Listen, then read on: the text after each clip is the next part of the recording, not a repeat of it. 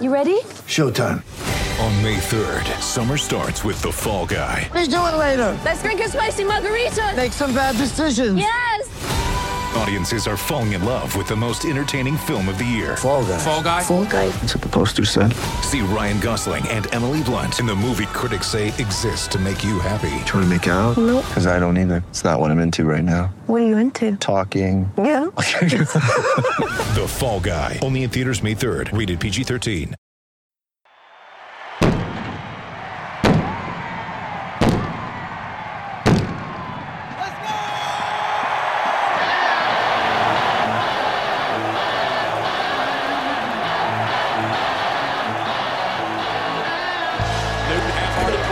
Fakes it for pass end zone. Yes, touchdown to Greg Olsen. Wilson just got it away. There's Keith Lee. Touchdown, Carolina.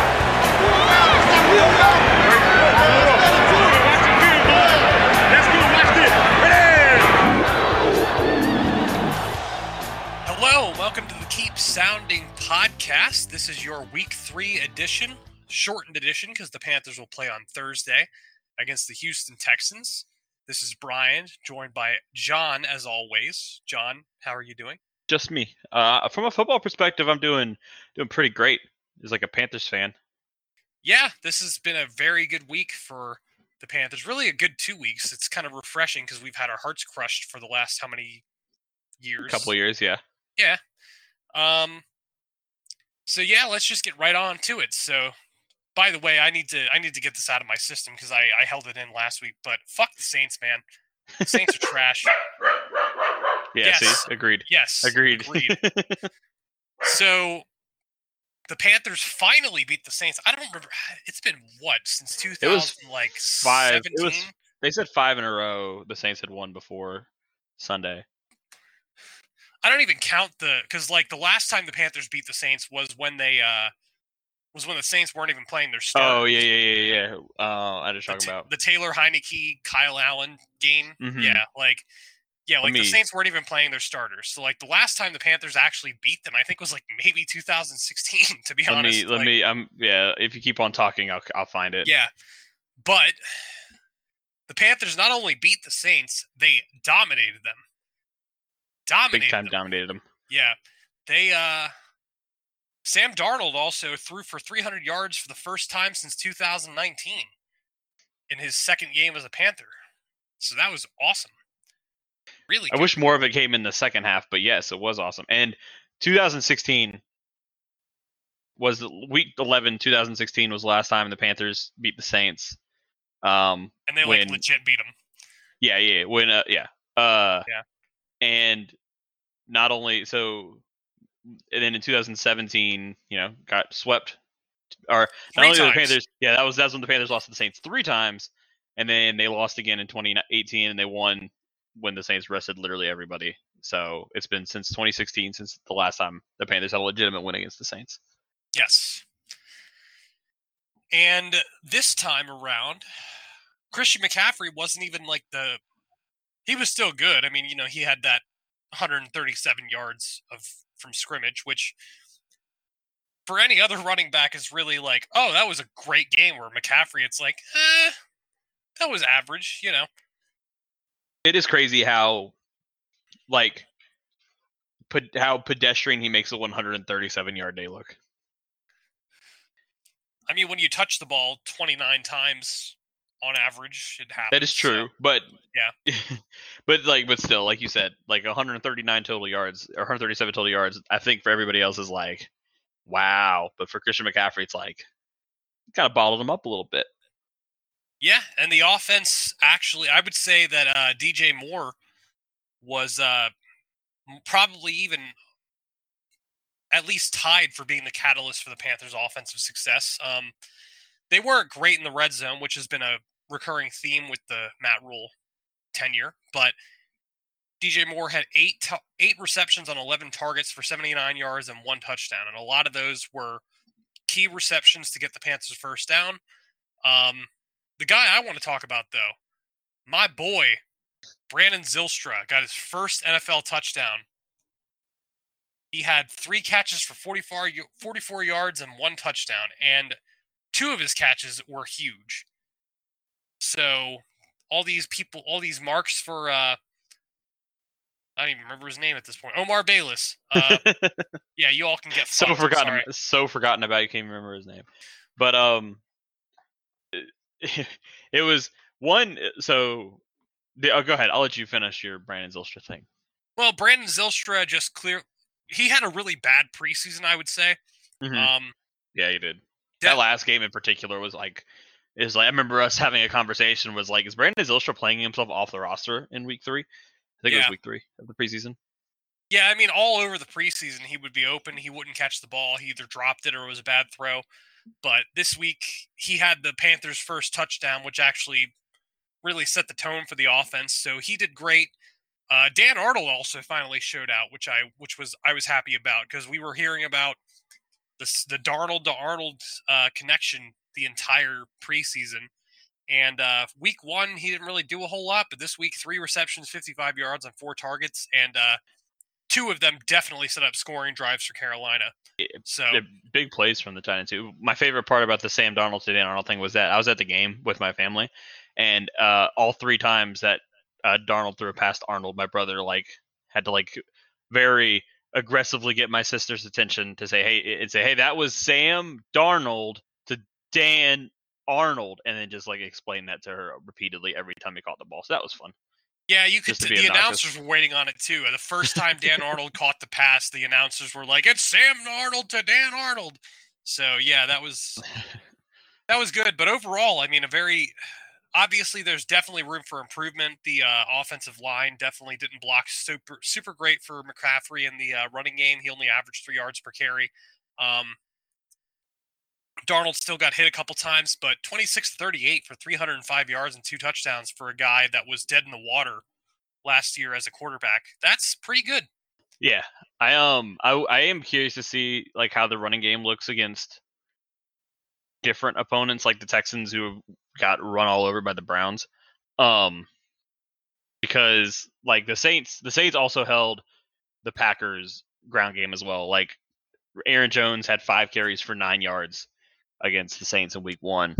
So they might just have a really good. They do. A tough team to run on. They definitely do. Even without Davenport. Yeah, Marcus Davenport. Their front 7 is definitely good. So it was actually even though the offensive line still looks mediocre at best, they had definitely a good performance there. I think it'll also help the Panthers, because this offensive line, aside from Taylor Moton and what's his name, right guard, John Miller, yeah. Aside from Taylor Moton and John Miller on the right side, Matt Paradis, Pat Elflein, and on over. Cam Irving, they're struggling, but I think part of that just has to do with not having consistency there, and that's not going to help this week, but we'll get into that later. But let's talk about that defense. Ooh. Yeah, I think the offense was just kind of there. Sam Darnold, the only thing I want to say about the offense is that Sam Darnold has so far been way better than I expected him to be. Not just statistically, but in terms of him pushing the ball down the field and like some of the throws he's made into like tight windows and stuff. Like I was expecting more grotesquely bad decisions and like, you know, lag. And his pocket awareness has been pretty good too. Like, I mean, we talked in our Slack group about how ESPN stat said that we were the offensive line basically got beat on like every single pass play, but Darnold's done a really good job of kind of like shifting around and like running into open space to create throwing lanes for himself and stuff like that. Yeah, I think we got Sam Darnold right before he hit the Derek Carr, you're broken. Yeah. Or I guess it's David Carr, the David Carr type, David Carr, you're broken situation where he actually is using his experience as a Jets quarterback to navigate the pocket. And he makes a lot of really good throws where it's not a fundamentally sound throw. It's a lot of like across his chest. Like he kind of reminds me of Josh Allen before Josh Allen really came to his own and was like an elite quarterback. The arm talent. Yeah, he's just got arm talent, and you can't teach that.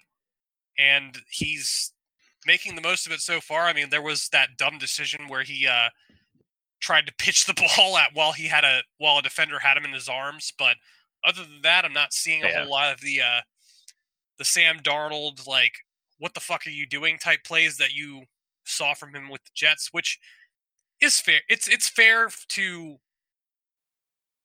for him to have done that with the Jets, because what the hell else was he going to do? They weren't going to win a whole lot of games, so, It's the Jets. But that defense, man. Whew. Yeah, defense. The defense deserves most of the conversation, I think. I mean, they fucking dominated the Saints. I believe that I read that Jameis Winston was as far as pressures go, he was pressured more than they. I guess maybe it's the pressure percentage stat that we're kind of questioning anyway. But his pressure percentage was higher than any other quarterback since they started logging that stat in 2001. Basically so that was the most frequently pressured a quarterback's ever been based on that stat. Yes, not bad. And just from the eye tests, he definitely was. I mean, there were times where there was one play where I specifically remember Jeremy Chin lined up at linebacker, and it was just a 4-man rush, but Jeremy Chin went unblocked for some reason and almost sacked Jameis Winston. And then it might have been Brian Burns, but it was one of the defensive ends came in and hit Jameis Winston before he threw the pass, and that was when Justin Burris had his first interception of the season. Like, man. There was a play where they did a play action fake, and Jameis Winston turned around after the fake, and not one but two Panthers just sandwiched him immediately after the play action fake. Like, you'll see plays where, like, they'll like leave a guy blocked to try to like hope that the fake sells them enough to like buy the quarterback time to like roll out or something. But the Panthers had two players get in the backfield so fast that Jameis Winston couldn't even turn around after a play fake, and without getting sacked. Yeah, that was Hassan Reddick and Morgan Fox. And Morgan Fox paying dividends real early for the Panthers. I mean, he wasn't like I mean, so is Hassan Reddick. Well, I mean, but I think that Hassan Reddick, it was a little more expected after his last year, where Morgan Fox, like, I think he had 6 sacks for the Rams, I should say. But yeah, he's an active member as well. But yeah, Hassan Reddick is winning that sack competition with Brian Burns right now. I definitely was worried last year that Phil Snow was like kind of over his head a little bit as a defensive coordinator of the NFL, and that was just like the stereotypes we have against like older guys and like taking on a new job, and are they going to adapt to the demands of a new job and different like scheming and stuff like that. And then I think the reason for it was not as much the fact that the Panthers defense was bad last year, but like how they were bad like situationally, like they were really bad on third downs, really bad in the red zone, stuff like that. But this year, like they like the creativity and the unpredictability of this defense. It's like you were talking about, like Jeremy Chin coming in unblocked in a 4-man rush, just like watching the front four or watching this like the front lines. We bring lots of pressure, and we bring it from like so many different places and so many different angles. Like, I don't know how offensive lines are supposed to be able to prepare for the way that we like generate pressure on a quarterback. Like, every play, it's like a different combination of people rushing. We have like linebackers rushing, defensive ends rushing, like everybody's all over the place. Yeah, I think it was Dan Orlovsky that I was watching today, which he's not always the best take machine, but he was, nobody is really anymore. Like, you kind of have to I think we just have to accept that most people on main sports networks are there more for their personalities and their takes than their like intelligence. But yeah, there's some nuggets there. He mentioned that the Panthers defense moves around quite a bit. They do a lot of stunts, and overall, it seems like the objective for the Panthers defense is to get someone unblocked to run after the quarterback or get after the running back. And Shaq Thompson doing a great job of that, I would say. Mm-hmm. Jermaine Carter too, but Shaq Thompson has been a fucking force recently as far as like, I think the fact that he's now surrounded by more competent defensive talent has given him the ability to really do his job, where last year he had to do, like, everything, basically. So, the one thing I do want to bring up as well as far as the defense goes, this is something that we hinted to when the Panthers actually selected J.C. Horn, but I saw him shadowing Saints. I don't know who he is, but the number one wide receiver. He was even, like, following him in the slot. Oh, he was playing the slot a lot. There were a lot of times. So, like I said, I was at the game, and I had seats at, like, the 50-yard line, the upper level, which is, like, the perfect place to kind of see watch, like, the whole big picture. And there were a lot of times where the Panthers would have Dante Jackson and J.C. Horn lined up on the same side of the field and, like, no corner on the other side. They would just kind of, like, it was like man type alignment where they would just like, yeah, J.C. Horn will follow the receiver into the slot, even if that means he's playing side by side with Dante Jackson and there's no, like, true corner on the other half of the field. Yeah, and I think that J.C. Horn was really the piece that was missing last year when it came to the pass defense, is just the guy who can go wherever you want and just say, hey, we need you to cover this guy, so cover him. And obviously we've only got 2 games of film on him, but really he seems like a number one corner through and through easily. And I said it. Yeah. Oh, yeah. Well, the cool thing about his first interception, sorry to interrupt, is that it came against his dad's old team, so that's pretty cool. Yep. I was saying to my brother, I was like, through 2 weeks, and even like in the preseason, like I just like never even like see J.C. Horn. He's just like never involved, which I think for a corner is kind of a good thing. Like if the ball is just never making its way to you in the passing game, you're kind of doing your job. The Namdi Asamoah effect. Yeah. It just I forget about him all the time, which we've had plenty of times with corners where we're like, they're making plays and they're always around the ball, but it's like you're getting the ball thrown at you like over and over and over again. J.C. Horn, like he didn't get a tackle on Sunday. No. He actually, granted, he probably had a better matchup than he did against the Jets. Well, yeah. The Jets had their, top 2 wide receivers, but overall, J.C. Horn's paying dividends. Obviously, if you're in the camp where the Panthers should have picked Justin Fields, you're probably still a little undecided there. But overall, J.C. Horn looks like he's going to be an elite cornerback prospect. My guy, though, Justin Burris. Ooh. Got a pick. Led the team with tackles and with 5 total tackles. Had a pick. Looked good. The only negative that I really saw was that he had a chance to get Alvin Kamara for like a 15-yard loss or something like that. And he didn't make the tackle, but the Panthers chased Alvin Kamara across the field, and I think it turned into like a 3 or 4-yard loss. Was it the play down near the goal line? Was he the one that was at the very beginning that made Alvin Kamara turn around and run which watching it live, I was like, well, this is going to be a highlight. Like, this is not going to go well. So, and then seeing Dante Jackson was out there running step for step. It's like, okay, he might not be able to make the tackle, but at least he'll be in the way enough to let everybody else catch back up to Kamara. But yeah, I thought that had disaster written all over it. Dante Jackson made a hell of an effort too. He slowed him down quite a bit. Dante Jackson definitely is showing to be like a guy who can come up and run support. He's had some real nice tackles. He did have another one, a real nice tackle on Kamara. I think it was Kamara, like coming out into the flat. Yeah, and he like wrapped him up like around the ankle and almost missed it, but was able to kind of tripped him up, and I think I got the Panthers off the field on a 3rd down, if I remember right. Yeah. Now I think that I've been on this show for the last. We've had this show going since like 2017, and I've been bitching about the secondary for so long. And to see after they invested a 1st-round pick in J.C. Horn, obviously Dante Jackson, former 2nd-round pick, Justin Burris turned out to be just fine, and Jeremy Chin, 2nd-round pick, turned out to be one of the better safeties in the NFL. It's paying dividends. I'm a fan. Also a fan of having good players in the secondary. And they don't even have to be great. They have Shaq, they have Burns, they have Reddick, they have their defensive linemen at the defensive tackle position. Yeah, Derek Brown and Daquan Jones have been very disruptive. And Daquan Jones really is showing. Yes, I agree. Daquan Jones, he played for the Titans, and I texted my brother and asked him. He was like, "Well, he's a pretty high level starter, I'd say, but not gonna make any waves really, but the fact that he's now paired with Derek Brown, where it's basically two guys where the defense or the offensive line really has to prepare to block them.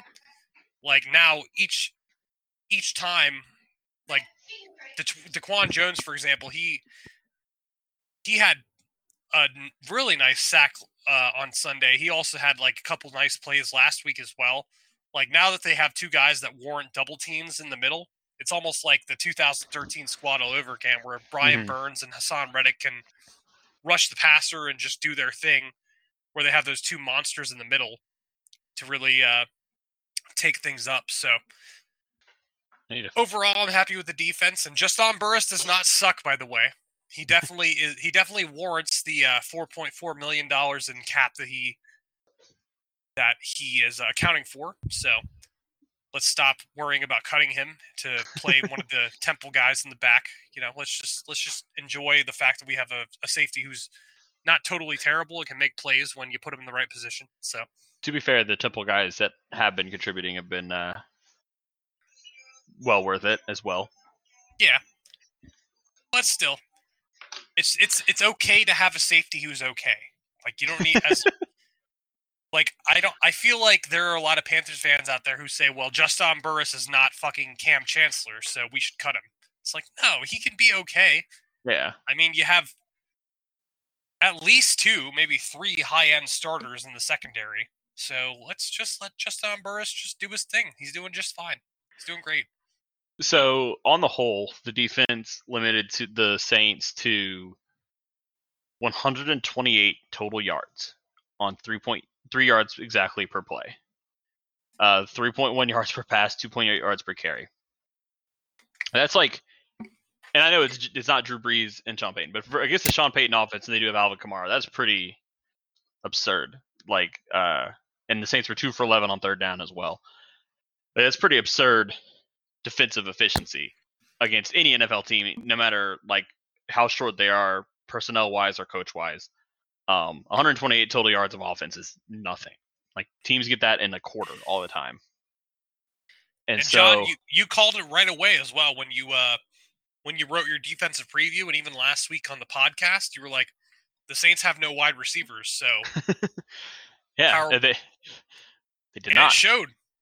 It absolutely showed. So whatever Saints fan was out here commenting on our podcast telling us that the Saints actually do have wide receivers, well, you can get fucked, buddy. Sorry. They technically have wide receivers.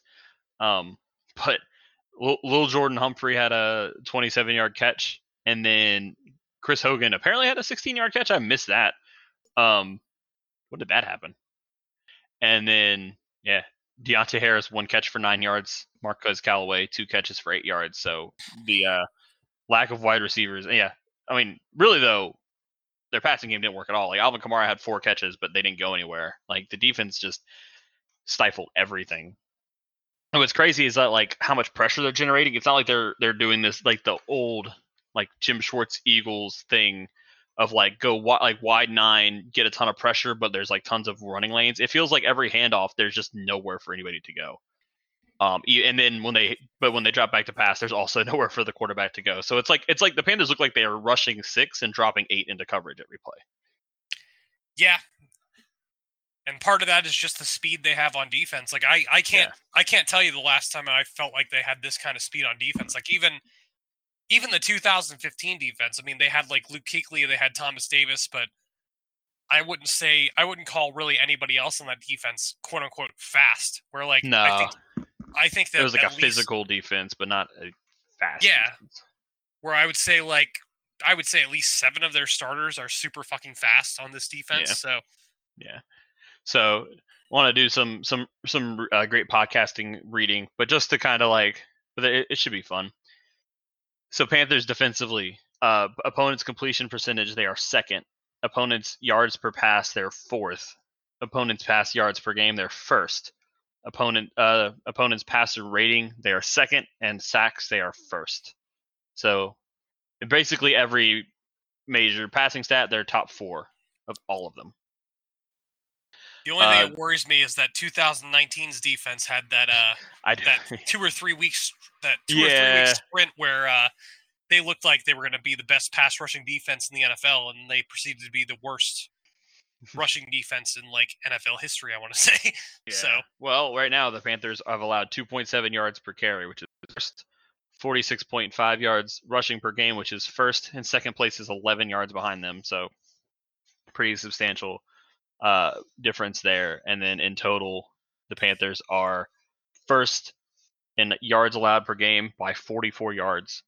And that's a lot. Jeez.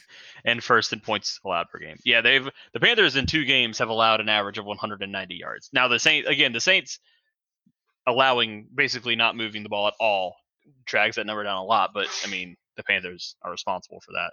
The Saints scored 38 points against the Packers. Like a lot of that was their defense setting them up for success, but still, like they moved the ball efficiently and scored, and then they came out against the Panthers, and I don't think they even really threatened to score other than when the Panthers literally gave them the ball in the red zone. As Brad would say, you can only beat the team you're playing against. Brad does say that all the time, doesn't he? Yeah. It's not the Panthers' fault that they played the Jets and then played the Saints, and apparently the Saints were hapless. Though the Saints did beat down the reigning almost NFC champions, so, you know. Yeah, the Saints weren't hapless going into the game. They just looked hapless in the game. But exactly. And then so the Panthers really get a chance to prove their mettle this week against the Texans. A game which they are probably going to lose. Get ready for the greatest roast of all time, the Roast of Tom Brady, a Netflix live event happening May 5th. Hosted by Kevin Hart, the 7-time world champion gets his cleats held to the fire by famous friends and frenemies on an unforgettable night where everything is fair game. Tune in on May 5th at 5 p.m. Pacific time for the Roast of Tom Brady, live only on Netflix. When you need mealtime inspiration, it's worth shopping Kroger, where you'll find over 30,000 mouth-watering choices that excite your inner foodie. And no matter what tasty choice you make, you'll enjoy our everyday low prices, plus extra ways to save, like digital coupons worth over $600 each week. You can also save up to $1 off per gallon at the pump with fuel points. More savings and more inspiring flavors make shopping Kroger worth it every time. Kroger, fresh for everyone. Fuel restrictions apply. You got to be like that. I just have to be. I mean, like, this Panthers team has hurt me too much. I mean, there was the 2016 game against the Giants. There was 2018 against the Steelers. There was the Bears game. I don't remember what year that was, but every time the Panthers are How do you not remember the Bears game? You refer to that Bears game all the time. You should have that date, like, seared into your brain at this point. That might be 2018 as well, to be honest. I don't know, but that might have been 2017, but I just have a bad feeling about this game. The Texans are going to try to run the ball down their throats, and the Texans have been competitive despite the fact that I don't think really anybody would have thought that they weren't ending up with like the first, second, or third overall pick in next year's draft. Like, they played the Browns. They were only down by 10 against the Browns, and they lost. And they lost Tyrod Taylor early in that game. So, and they obviously beat the Jaguars pretty decisively. So, I'm just scared, man. I don't know. They scored 1 touchdown in the second half. It's a nice little break. Tyrod Taylor played the first half. Davis Mills played the second half. And the Texans had one nice drive for a touchdown. Their drives went punt, interception, touchdown, punt, missed field goal with Davis Mills at the helm. So, just as an FYI, the missed field goal was by Joey Sly. Joey Sly revenge game on Thursday. So their offense wasn't particularly effective with Davis Mills at quarterback, and Davis Mills was 8 for 18 for 102 yards with a touchdown and a pick. So, while Tyrod Taylor in the first half of the same game was 10 for 11 for 125 yards. So, based on how much Tyrod Taylor was carving up the Browns defense, the Davis Mills came out and did not really do much of anything against them. So, and it's not like Tyrod Taylor's. He's a good quarterback, but he's not a world beater by any means. I don't know, man. It's that backup quarterback mindset. The Panthers tend to let backup quarterbacks look pretty good against them. So my favorite thing about the Texans, and other people made the joke, but they look like their roster on offense looks like the 4th round of a fantasy football draft in 2017. It absolutely does. Like they have Tyrod Taylor, who's like, if he were a quarterback, like a starting quarterback is always one of those like, oh, he's a fringe like quarterback one because he can run. And then their running backs, they have a running back rotation of Mark Ingram, David Johnson, and Philip Lindsay, which is just a bunch of names that people are good at fantasy football for like once or twice, and they always kind of get overdrafted because people are like, maybe they'll be good again. And then they have Brandon Cooks and Danny Amendola at wide receiver, which I think Danny Amendola's hurt, but still. They got Anthony Miller, too, and there's been a lot of people trying to bank on him for fantasy for a number of years. Yeah, he's a long-time sleeper waiting to break out. But I think Danny Amendola's out. But on the wide receiver front, I don't know if you've looked at the box score at all for the Browns-Texans game. No. Okay, so 1, 2, 3, 4, 5, 6, 7, 8, 9, 10 Texans were targeted at least once.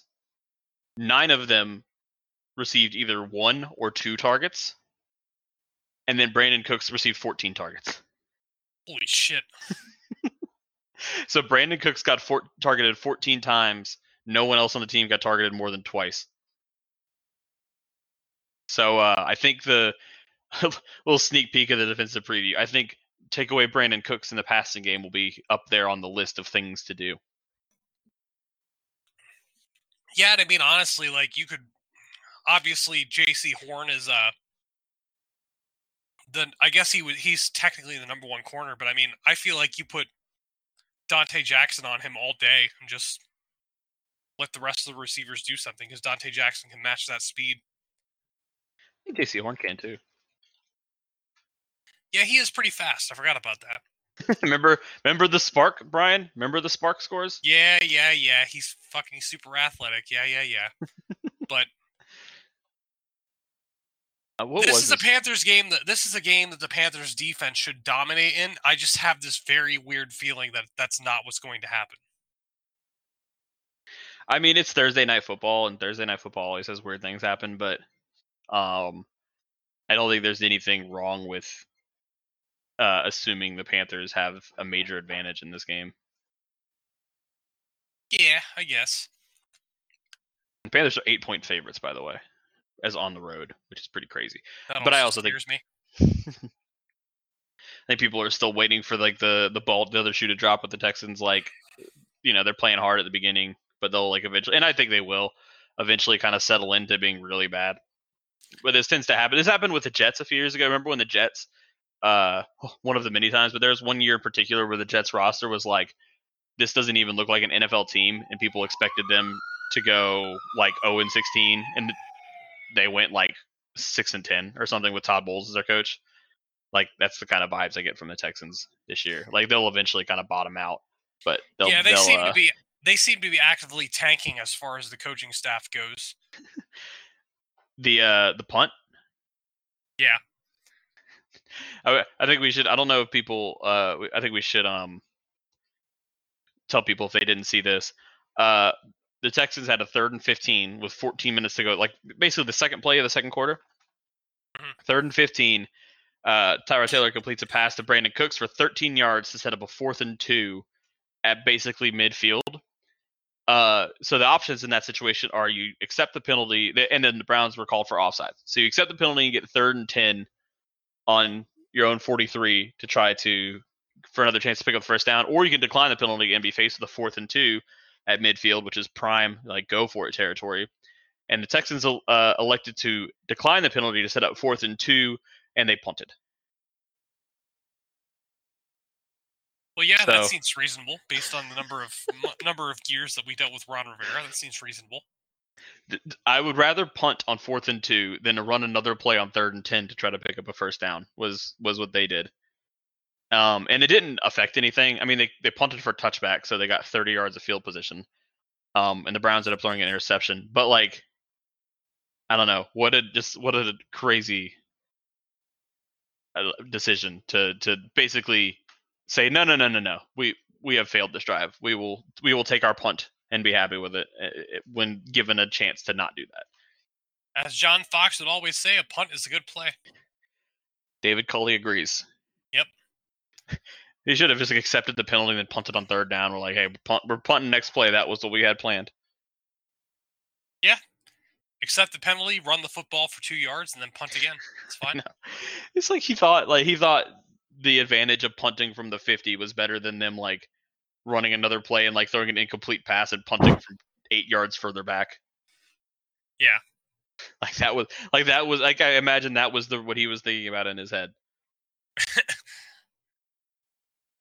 All I'm going to say is I am not confident yet, and it's mainly because of the Panthers' pass, and obviously it's not Matt Rule's fault, but I just have this very sinking feeling that the Texans will come in, run the ball down the Panthers' throats, and it'll be like a 17-14 game, and the Texans will win. And that's just where I'm at. I mean, you're allowed to be there. After that Chicago game, man, I just can't. Mitch Trubisky threw for 79 yards, and they still won? Come on. I'm going to see. So you've talked about the Texans running the ball down the Panthers' throat. As we alluded to previously, the Panthers have the best yards per carry, run defense in the NFL through 2 weeks. The bell cow back for the Texans is Mark Ingram, who is averaging a whopping 3.2 yards per carry on 40 attempts, with a long of 11 yards. And then the rest of the carries have been split between David Johnson and Philip Lindsay, who are averaging 3.9 and 2.1 yards per carry, respectively, with both of which have a long of 8 yards. Oh, they're primed for a bounce back. I mean, at some point you expect them to have a run longer than 11 yards, but that has not happened yet. I don't know, man. Mark Ingram, he's always been a bit of a problem. Tyrod Taylor has a 29-yard run, but he is not playing on Thursday. Nah, he is out. If Deshaun Watson was playing, I would be betting all of my money on the Texans to win, but he's not, so I don't know, man. I just have that feeling the Panthers tend to take a shit on prime time, so I guess we'll see though. Who was it who said it though? As far all jokes aside, someone in our Slack chat said that I think it was Brad, that the Cowboys next week is where we find out who the Panthers really are. Pretty much. Yeah. And then even this game, with the thing about it is it is Thursday, so even if the Panthers just completely fall apart and don't play well, Thursday games, like I said earlier, are always weird. They're always a shit show. Yeah. Yeah. And just not a lot of time to prepare. All sorts of just weird stuff happens. People everybody's banged up, everybody's still tired, nobody's really ready to jump. And we're already halfway through, by the time this podcast come out, the game's tomorrow already. We haven't even finished digesting the game on Sunday, and they're already traveling to go to the next game. Yeah, that is true.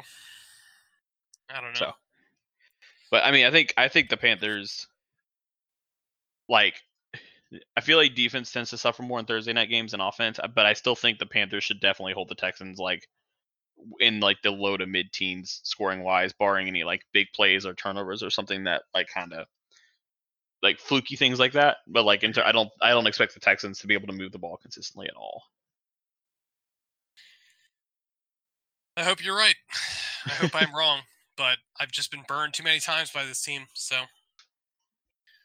Want to get into scoring predictions? Sure. Yeah, I'll let you go first. Panthers 27, Texans 10. I'm gonna go with Texans 17, Panthers 14. A lot of faith in the Texans defense. Just because I want to be right, and if I'm wrong, I'm perfectly happy with taking my lumps on the podcast, but you're hedging with it.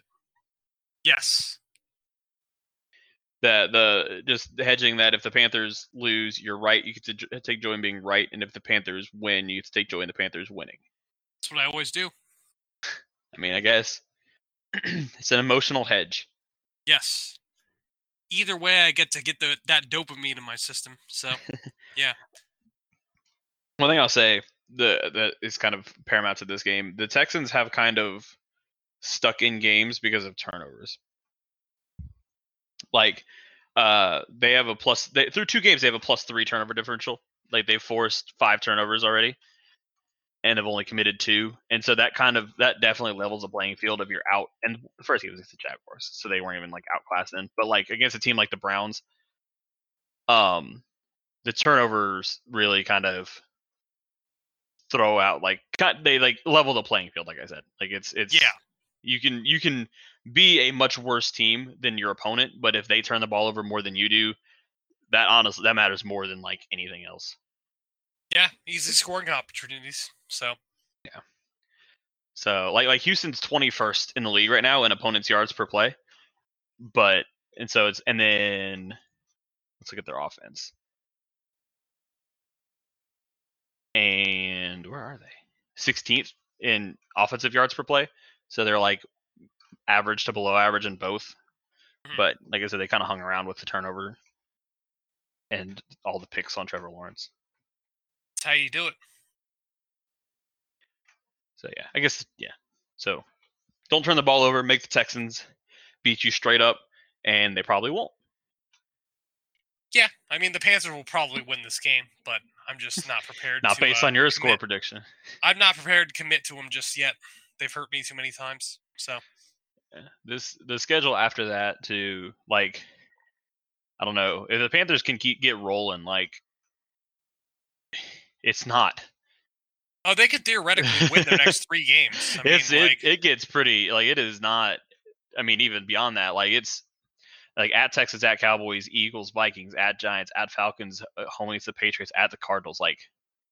The Cardinals seem like they might be good, but the rest of those teams might just all be bad.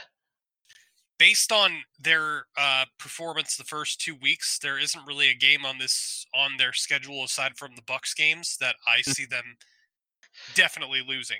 So. Yeah, it's somehow the entire schedule is just bad. They're all bad. Yeah. But I mean, we're getting ahead of ourselves there. But it's just been it looks promising, and maybe we can have one of those be a good team, and then everybody talk about the Panthers being the worst whatever good record team of all time, like they were when they were undefeated. Yep, gotta love it. Gotta love being the worst undefeated team in the NFL. It's always good. I would love the Panthers to go 7-0, and then it's who is the worst undefeated team of all time? This Panthers or the 2015 Panthers? It's one of those two.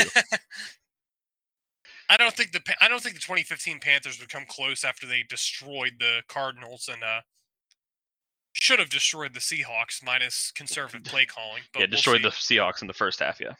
Yeah.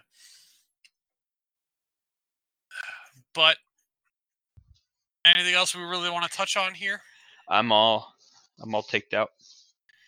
Well, stay tuned for the Carolina Panthers Thursday night football game against the Texans, where theoretically they should go 3-0, but I have my doubts, but we'll see what happens. So, from all of us here at the Keep Sounding podcast, this is Brian, joined by John as always, and we'll have another episode or 2 for you next week, and we'll talk to you soon. Stay safe, stay healthy, and have fun.